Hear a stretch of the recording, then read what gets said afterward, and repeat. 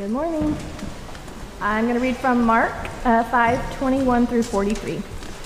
And when Jesus had crossed again in the boat to the other side, a great crowd gathered about him, and he was beside the sea. Then came one of the rulers of the synagogue, Jairus by name, and seeing him, he fell at his feet and implored him earnestly, saying, "My little daughter is at the point of death. Come and lay your hands on her, so that she may be made well and live." And he went with him, and a great crowd followed him and thronged about him. And there was a woman who had a discharge of blood for 12 years, and who had suffered much under many physicians, and had spent all that she had, and was no better, but rather grew worse. She had heard the reports about Jesus, and came up behind him in the crowd, and touched his garment. For she had said, "If I touch even his garments, I will be made well." And immediately the flow of blood dried up, and she felt in her body that she was healed of her disease. And Jesus, perceiving in himself that power had gone out from him, immediately turned about in the crowd and said, "Who touched my garments?" And his disciples said to him, "You see the crowd pressing around you, and yet you say, 'Who touched me?'" And he looked around to see who had done it. But the woman, knowing what had happened to her, came in fear and trembling and fell down before him and told him the whole truth. And he said to her, "Daughter, your faith has been made you well. Go in peace and be healed of your disease." While he was still speaking, there came to the ruler's house some who said, "Your daughter is dead. Why trouble the teacher any further?" But overhearing what they said, Jesus said to the ruler of the synagogue, "Do not fear, only believe." And he allowed no one to follow him except Peter and James and John, the brother of James. They came to the house of the ruler of the synagogue, and Jesus saw a commotion, people weeping and wailing loudly.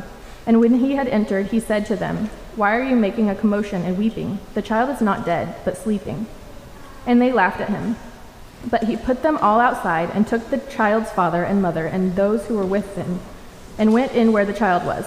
Taking her by the hand, he said to her, "Talitha cumi," which means, "Little girl, I say to you, arise." And immediately the girl got up and began walking, for she was 12 years of age. And they were immediately overcome with amazement. And he strictly charged them that no one should know of this, and told them to give her something to eat. Well, I don't even know if I introduced myself earlier. My name's Cameron. If I haven't met you before, welcome. So glad you're here. I'm one of the pastors here. And for those of you that were here, you know we've been in the Gospel of Mark now for months. I guess we started it back in February, maybe. We've made it thus far about 5 chapters through, so that gives you a sense of our pace. Taking a few breaks, we'll continue to take breaks, but we're back after a 3-week break to the Gospel according to Mark. And we just do this because we believe the scriptures that have been passed down for about 2,000 years now are the Word of God. And there's really, when thinking about how to kind of launch, this wasn't the first thing we did as a church community, but it was in our first, within our first year that we started the Gospel of Mark. We just don't think there's any better way to kind of find our footing as a church community than to take a long time in a gospel about Jesus, to just repeatedly, week after week after week, see the person and the character and the nature of this Jesus that hopefully most of us self-consciously have made a decision to follow. And if you're here and you have not made a decision to follow Jesus, that's wonderful. We're so glad you're here. We hope this, for the next however long it takes us to keep working through Mark, will be part of you, helpful for you, coming to see who he is, what he's about, and why he's worth following. So we pick back up in chapter 5, which Katie just read for us, verses 21 through 43. If you have a Bible, make sure you turn there. But we get right into the story, and in the previous section that we looked at 4 weeks ago, if you recall, just very briefly, Jesus had gotten in a boat, and he had left, crossed this little lake, but it's called the Sea of Galilee. You can think of it more of as a small lake, but they went out on the water, a couple of boats, and this huge storm happened, and Jesus, with a simple word, calmed the waters. Everyone thought they were going to die, and he said, "No, everything's fine." He calmed the waters, and they were able to continue on. And then when they landed and they got to their destination, they got to a non-Israelite controlled portion of the region that's on the sea. And right when they got off, Jesus encountered this horror movie of a scenario where there was this guy who it turned out was possessed by a legion of demons. He was cutting himself, and he had broken all these chains, and no one could subdue him, and it was just this creepy and weird scene. But of course, Jesus, with simple speaking of a few words, heals this man, releases him from his oppression, and then is just hanging out with them, much to the sort of disturbance of the town. There's also this whole other thing with like a few thousand pigs that got drowned by the demons. It's weird story. But it's right there, so we have to make sense of it. So he did that, and then the townspeople are like, get out of here, we don't want you around here. So Jesus is like, okay. They get in the boat, and then this story is when they land back in Israelite territory. So what we see here are that crowds, like for the last several chapters, the crowds, anywhere Jesus goes, crowds are just continually pressing in upon him, just really getting up in his business. And that's the case here. They get back to the area, and the crowds are there, and he's trying to get back onto the land, and they're pressing in from the moment he returns, and then this man comes up. This man named Jairus, or Jairus, you could pronounce it either way. Jairus approaches Jesus in a moment of severe desperation. And what do we know about him? It says he's ruler of the synagogue. So this is kind of his responsibilities were possibly building maintenance and security over the synagogue. He might have gotten the scrolls that they were going to use for scripture reading. He might have arranged the Sabbath worship and picked out scripture readers and prayers and preachers, that kind of thing. He's kind of administrating and protecting the synagogue. The kind of person, as we've been reading Mark, who you would assume wants nothing to do with Jesus. Most of Israel's leaders are opposed to Jesus. They're challenging him. They've already started to plot to kill him just a couple of chapters ago. The agenda is set. We're going to kill this Jesus because he's upending everything that we're about. But this guy comes to Jesus, and he tells Jesus that he has a little daughter. He says, my little daughter is at the point of death. And we're told later in the story that she was 12 years old. Luke tells us, the gospel according to Luke tells us that this was his only daughter. And we see the desperation immediately. It says that this man fell at his feet and begged Jesus to come and to heal. And there are a few things in this world that stir up a sense of desperation like a suffering child. Tragically, there are people in our own community that here at Door of Hope Northeast that have lost children, one quite recently. And we just state it for what it is. It's a nightmare. It's some of the clearest evidence we have that in this world, things are not the way they're supposed to be. It's always so foolish and weird to try to rationalize something like that. It's not right.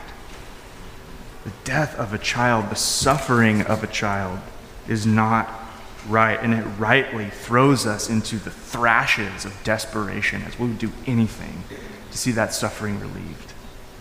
That anything for this man was to go to this Jesus, we'd probably heard was some kind of miracle worker, interesting guy, he's got some strange teachings, but maybe he can do something here. You can assume a man like this was a man of some means. He probably exhausted every other avenue. So maybe Jesus can help. So he says, come with me. Come and lay your hands on her so that she may be made well and live. And verse 24 says, and Jesus went with them.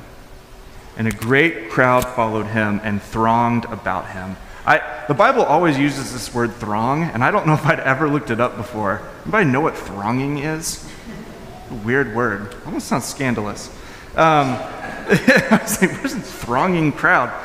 It means like collapsing in and like kind of almost like crushing in. So it's like a crowd that's just getting closer and closer, and we've seen that before. The crowd sort of like really getting in Jesus' space and hindering him. So this man's in desperation. Will you come with me? Jesus says, yes, they go, but the crowd is still like swarming them, and you can just imagine the frustration of this father as this crowd is not letting them peacefully go where they need to go. But Jesus says, yes, let's go. But immediately, there's an interruption. Verse 25 says, there was a woman who had had a discharge of blood for 12 years. She'd suffered much under many physicians, spent all that she had, and she was no better, but rather grew worse. And she had heard the reports about Jesus and came up behind him in the crowd and touched his garment. For she said, if I touch even his garments, I will be made well. So you can imagine Jairus. He's gotten this miracle worker Jesus to come with him. They're going, the crowd's pressing in. It's probably sweaty and hot and smelly and weird. And he's just like, we got to get to my daughter. And then suddenly, this woman comes up. And she inserts herself into the moment. With each passing moment, Jairus is probably just increasing in fear and frustration and worry and sweat. But this woman too is desperate. He's not the only one. Jairus is not the only one who's suffering. This woman has too. In fact, Jairus' daughter was 12 years old, but this woman, it says, has suffered from this condition for 12 years. Interesting little parallel there. She suffered for 12 years from what it says is a discharge of blood, which is most likely a menstrual issue of some kind, just blood continually flowing from her. 12 years. 12 years this woman has had to deal with this condition. And if you know much about the backdrop to this, tragically, according to Levitical law, bodily discharges related to reproduction, that includes both semen for men and menstrual fluid for women. Did you think we'd be talking about semen in church today? Not. Probably not. So semen and menstrual fluid both caused one to become ceremonially unclean. And that's not because there's anything wrong with menstrual fluid or wrong with semen, but it's related to like the life-creating power of these things and these cycles. And it's not that they were sinful if you had menstrual fluid, but there was the ceremonial system treated these things so gravely that you weren't supposed to approach the temple in the midst of them. And so all that to say, no big deal if it's part of your regular cycle, but if you're suffering from this for 12 years, then this becomes like a medical issue, a physical problem that then turns into a significant religious problem because you're kept from the temple for a decade plus. And then that turns into a social problem because if you are ceremonially unclean and you haven't been able to cleanse yourself, then anything or anyone you touch becomes unclean. And so in these small towns, it's not hard to imagine. Everyone knew that she had this thing. That's why she couldn't go to the temple. And they knew they weren't supposed to touch her. Don't get close. Stay away. So she's a social outcast because she would be preventing other people, or not altogether from going to the temple, but then they'd have to go and do the ritual purification, all that stuff. Anyway, this is serious. This woman's lived a life of misery for 12 years. And not only that, it says she suffered under many physicians. And honestly, I was looking this up. There's always the fascinating stuff to get into. I was like, so what's ancient Near Eastern medicine like at this time? And it's weird. It's weird, as you might imagine.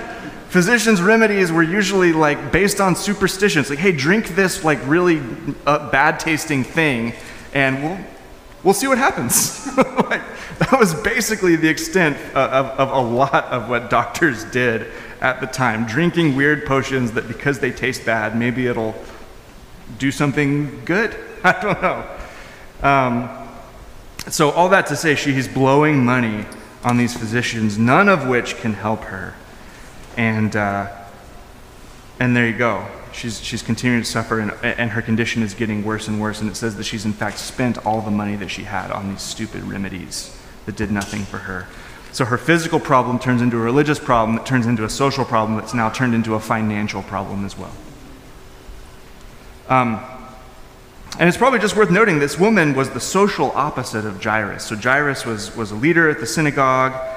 He was a person, for a number of reasons, was a person of power and privilege. And she was an outcast, probably carrying immense personal shame. She too had heard about Jesus. She had heard this guy could work miracles. She too was in the throes of desperation. And she declares, if I can even touch his garments, I'll be made well. But to go and do that was a risky move. I think it's obvious why now. She's unclean. How is this great teacher going to respond if she comes working through the crowd of people, taking all of them off, and then if she even gets to touch Jesus, how is he going to respond to this thing? So what a mess this is. This was a fearful, desperate, risky move for her. Just coincidentally, has anyone heard the Soul Stirrers song? Yeah, Sam Cooke was one of the singers for this gospel group, the Soul Stirrers. There's a beautiful song. It's like a really happy sounding song, but it makes me cry almost every time I listen to it. Touch the hem of his garment. Go look it up about this story. Anyway, it's neither here nor there. She touches his clothes, and she gets there. She works her way through. Who knows what people are thinking, how they're responding, but she gets to Jesus. She touches his clothes, and instantly, in her body, she recognizes she's healed. The flow has stopped. The 12-year issue is gone. Praise God. So what will Jesus do? Who is this Jesus that we all follow in a moment like this? This is the crucial question. So we keep reading. Verses 30 through 34. And Jesus, perceiving in himself that power had gone out from him, immediately turned about in the crowd and said, "Who touched my garments?" And his disciples said to him, "You see the crowd pressing around you, and yet you say, 'Who touched me?'" The disciples are like, "What are you talking about, Jesus? Everyone's touching you." It's a weird question.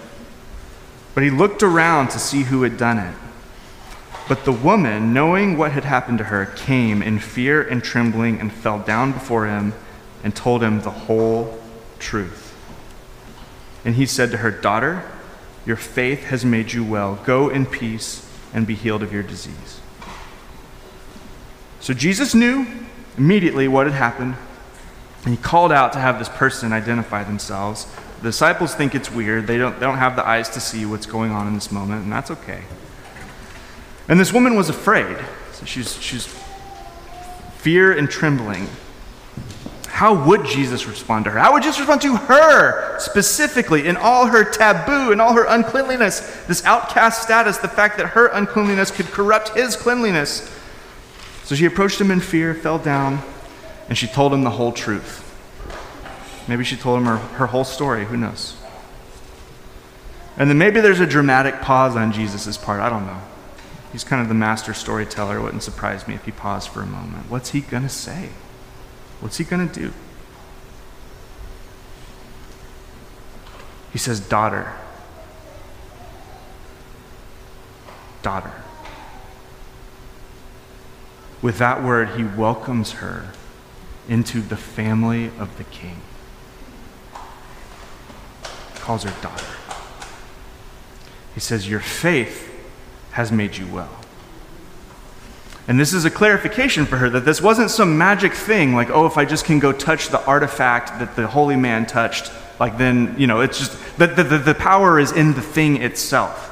He clarifies for her, this isn't some magic incantation. It was your faith. Even this primal, tiny little sliver of faith. Who knows what she thought or knew about Jesus? I'm assuming not much, like most of the other characters in the story. She just knew, I think this Jesus can help me, and she threw everything that she had to get to him and to touch him. That's all she knew. That's all she had. Maybe this guy can help me. I think he can, and I will risk it all to go and see. And he says, "It was your faith in me that has made you well." And then he says to go in peace. In effect, may the peace, the shalom of God be upon you as you go. And then he says, "Be healed of your disease." He confirms, I know what's happened. I know what's happened. Be healed. You are healed. You will be healed. He confirms what she suspected. And it raises the question, why did Jesus have to stop in this moment? We hold to this complex idea in, Christian orthodoxy that Jesus is fully God, fully man. So he had everything necessary to be declared a full and actual human, and yet at the same time to be full and actual God in that human flesh. And that's not real easy to parse out beyond that. But it does raise the question, why didn't Jesus know what was happening? Isn't he supposed to know things like this? And I don't think that Jesus stopped and had this, who was that moment because he was confused or because he didn't really know what was going on? I think it was to bring her close. to have a moment, that she couldn't just slip away having experienced the blessing, but to actually bring her in close so that he could speak life and dignity to her. And to do it publicly before all these people who probably knew her story.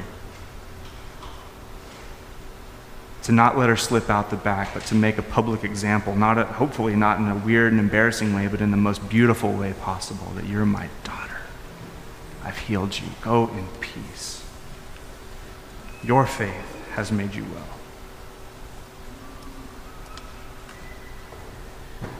This is the kind of story, just personally, that when I read it, every time I read it, it makes me want to follow Jesus more closely. It makes me want to know him more deeply. It makes me want to look like him more fully. There's beauty here, friends.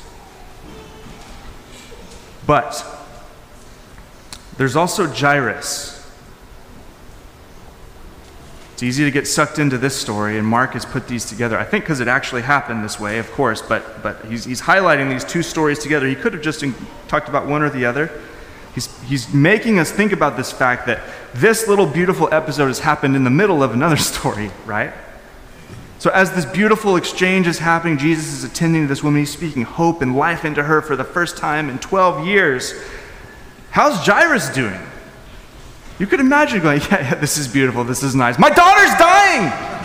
My daughter's dying! Jesus, come on! My daughter's dying! And while Jesus was still speaking, verse 35 tells us, there came from the ruler's house someone who said, your daughter is dead. Why trouble the teacher any further? The assumption is that, yeah, he can heal the sick or whatever. Yeah, that seems reasonable, but death has come. That great final enemy that no one has power over. I don't care how good of a miracle worker you are, how good of a magician you are. No one has power over that. Why should we bother the teacher any further? But this assumption, it imports humanity's limitations and humanity's impotence into God, or onto God. Jesus could afford to and can afford to be unhurried, like fully present in the moment, in each moment, with each person, with each need that presents itself to him, and to fully dignify each encounter without cutting it short. And in that unhurriedness, there's something for us to emulate as well. But Jesus is not limited in the same ways that we are. Jesus' command was to do not fear, just believe. Even though she's dead, do not fear, only believe. So they get there.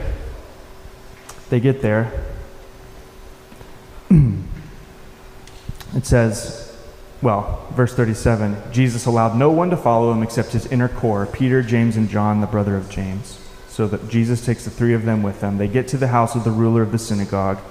Jesus saw commotion, people wailing, weeping loudly. And when they had entered, he said to them, why are you making a commotion and weeping? The child is not dead, but sleeping. And they laughed at him.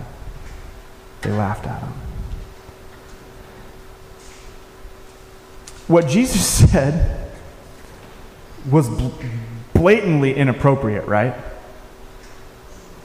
Someone had been there probably holding this girl's hand, or maybe not, for fear of becoming unclean, I'm not sure.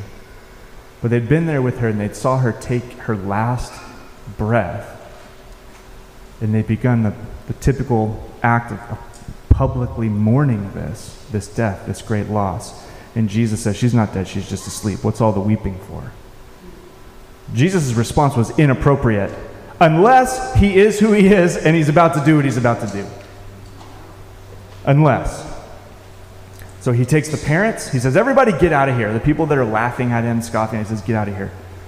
He takes Peter, James, John, and the parents into the room where she was. And here's what he did. He took her by the hand.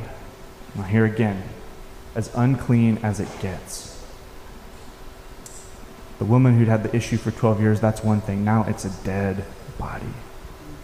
Once again, Jesus gets his unclean skin. He takes her by the hand. He could have kept his distance. He could have just spoken. He could have peeked his head in the room and said, "Wake up." He didn't do that. He takes her by the hand. I love this image. He says, "Talitha kumi." This is Aramaic for little girl, arise. But that's how the ESV translates it. But it's a term of endearment. It's kind of like almost a pet name. Some commentators said a better translation would be "wake up, lamb." But no one really says lamb in that way. Tim Keller says he prefers "wake up, honey." Wake up, sweetie. Holding her by the hand. Tim Keller pointed out in his little book on this, he's talking about how this would be a standard greeting. This is probably the way those of you, the parents in the room, have woken up your children before. Softly, gently. Wake up, honey. It's time to get up. Tenderness, kindness, love. This is how Jesus walks this little girl back from death. Wake up, sweetie. And she did. She got up. And then Jesus told the people to get her some food, it says, which demonstrates, hey, this was for real. This wasn't some mirage. This wasn't a trick. This wasn't a ghost standing before them. But it also showed he was tuned into her needs even after this moment. Yes, rise from the dead, but also get this girl some food. She's hungry. We see the compassion of Jesus here. And that's it. It's the end of Mark chapter 5. So what can we learn from these two stories together? Well, they make a couple of really strong points, I think. One is that Jesus' favor is not dependent. I hope this is the oldest news possible to you, but bears saying again, Jesus' favor is not dependent upon anyone's status or ability. The only thing that Jairus and this woman had in common was their absolute desperation and recognition that Jesus was their only hope. Apart from that, totally different social circumstances, totally different experiences of like power and privilege in this society, totally different degrees of comfort as they'd walked about their lives, totally different means, financial situations, you name it.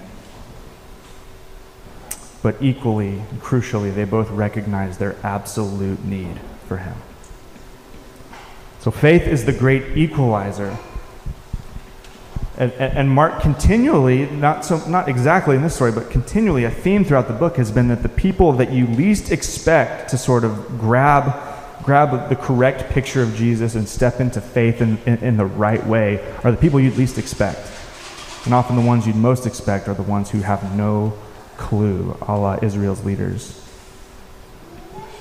So in response to the story, I think some of us in this room, I don't know where you're at, some of us in this room maybe need to hear in this story more than some of the others of us, that all of your goodness and all of your efforts and all of your powers and all of the things that you might bring to the table for Jesus to earn his ear are useless. It's useless. Lest Jairus think that because he was a religious leader of some kind, Jesus was indebted to help him. No. Jairus had to sit patiently while Jesus attended to this woman. Your goodness, your efforts, your means are useless. But you know what the good news is? He'll respond to your faith regardless. Yes, sir. And then maybe some of us need to hear it from the other side, that none of our shortcomings, none of your shortcomings, none of your failures, none of your sins, none of your doubts, whatever, will keep you from having his ear either. He'll respond to your faith regardless. Probably all of us need some combination of both of those, depending on the day. And so, for much of the Gospel of Mark, but culminating right here in this chapter, the miracle of miracles, and the characters in the story recognize it. Yes, you can heal. Yes, okay, you can calm the sea. Yes, you declare that you have power and authority over sin, to forgive sin. Yes, you can heal the demons. Yes, or cast the demons out, whatever. Yes, yes, yes, yes, yes. But my daughter died. Let's not bother the teacher anymore. This whole theme that Mark's been building of the power and authority of Jesus culminates here when he walks this little girl through the door of death by the hand in gentleness and peace and brings her back to life. We see the culmination of this theme that Jesus alone carries the power and the authority of God. And it begs the question, after we've looked at this over the last several months, again and again and again, and some of y'all might be boring. Okay, another miracle story, great. Okay, let's move it. I guess we're about to move it because Mark moved it. But the question is that this begs the question: what do you say? What do you say? Did this Jesus have the authority over the wind and the waves? Did he have authority over the armies of demons like 4 weeks ago? Did he have the authority to heal the sick and the injured, to fully restore them? Did he have the authority to make the unclean clean? Did he have the authority to take the blind and give them sight? Did he have the authority to take those who were genuinely lost and declare them found? Did he have the authority to forgive the sins of every person who received it? And finally, and crucially, did this Jesus have authority over death itself? I can't answer. You have to answer that. That's what Mark is begging us now, 5 chapters in, to ask ourselves and to give an answer. And maybe some of us will answer it differently in this room. Maybe it's, I don't know. That's okay. But everything hinges on this. If Jesus did and does have authority over death itself, and he was crucified, he was killed publicly, but he is alive now, then we have to throw ourselves at his feet. And not just have to, we get to, because that means that death is not final for you or for anybody. That means your deepest despair can actually be overcome. And this isn't like if this is just a nice fairy tale we tell ourselves, oh, Christianity is this nice thing. Well, sometimes it's a nice thing, sometimes it's not so nice. But it's this nice thing that's kind of comfort, or as Mark said, is it Mark's opiate of the masses? A nice thing keeps people docile, keeps them hopeful. We don't need that. There's actual drugs for that. There's actual opiates for that. I'm serious. There are better ways to numb yourself or whatever. We don't want this Jesus if this is just a nice thing that we can kind of go along with. Oh, yes, it's very nice, and it's a nice thing to get to come here on Sunday morning or whatever. If we're to have any hope, this story must be true. And what Mark wants you to do, and now the culmination of all these stories, now culminating here with him raising this girl from the dead, is say, what do you think? Did that happen? And can it happen for you? Will it happen for you? His answer is yes, and yes, and yes, and amen. If Jesus walked out of that grave, you too will walk out of that grave if you're in him. If Jesus lost everything, when you lose everything, there will be a day coming when all is made right and all is put back.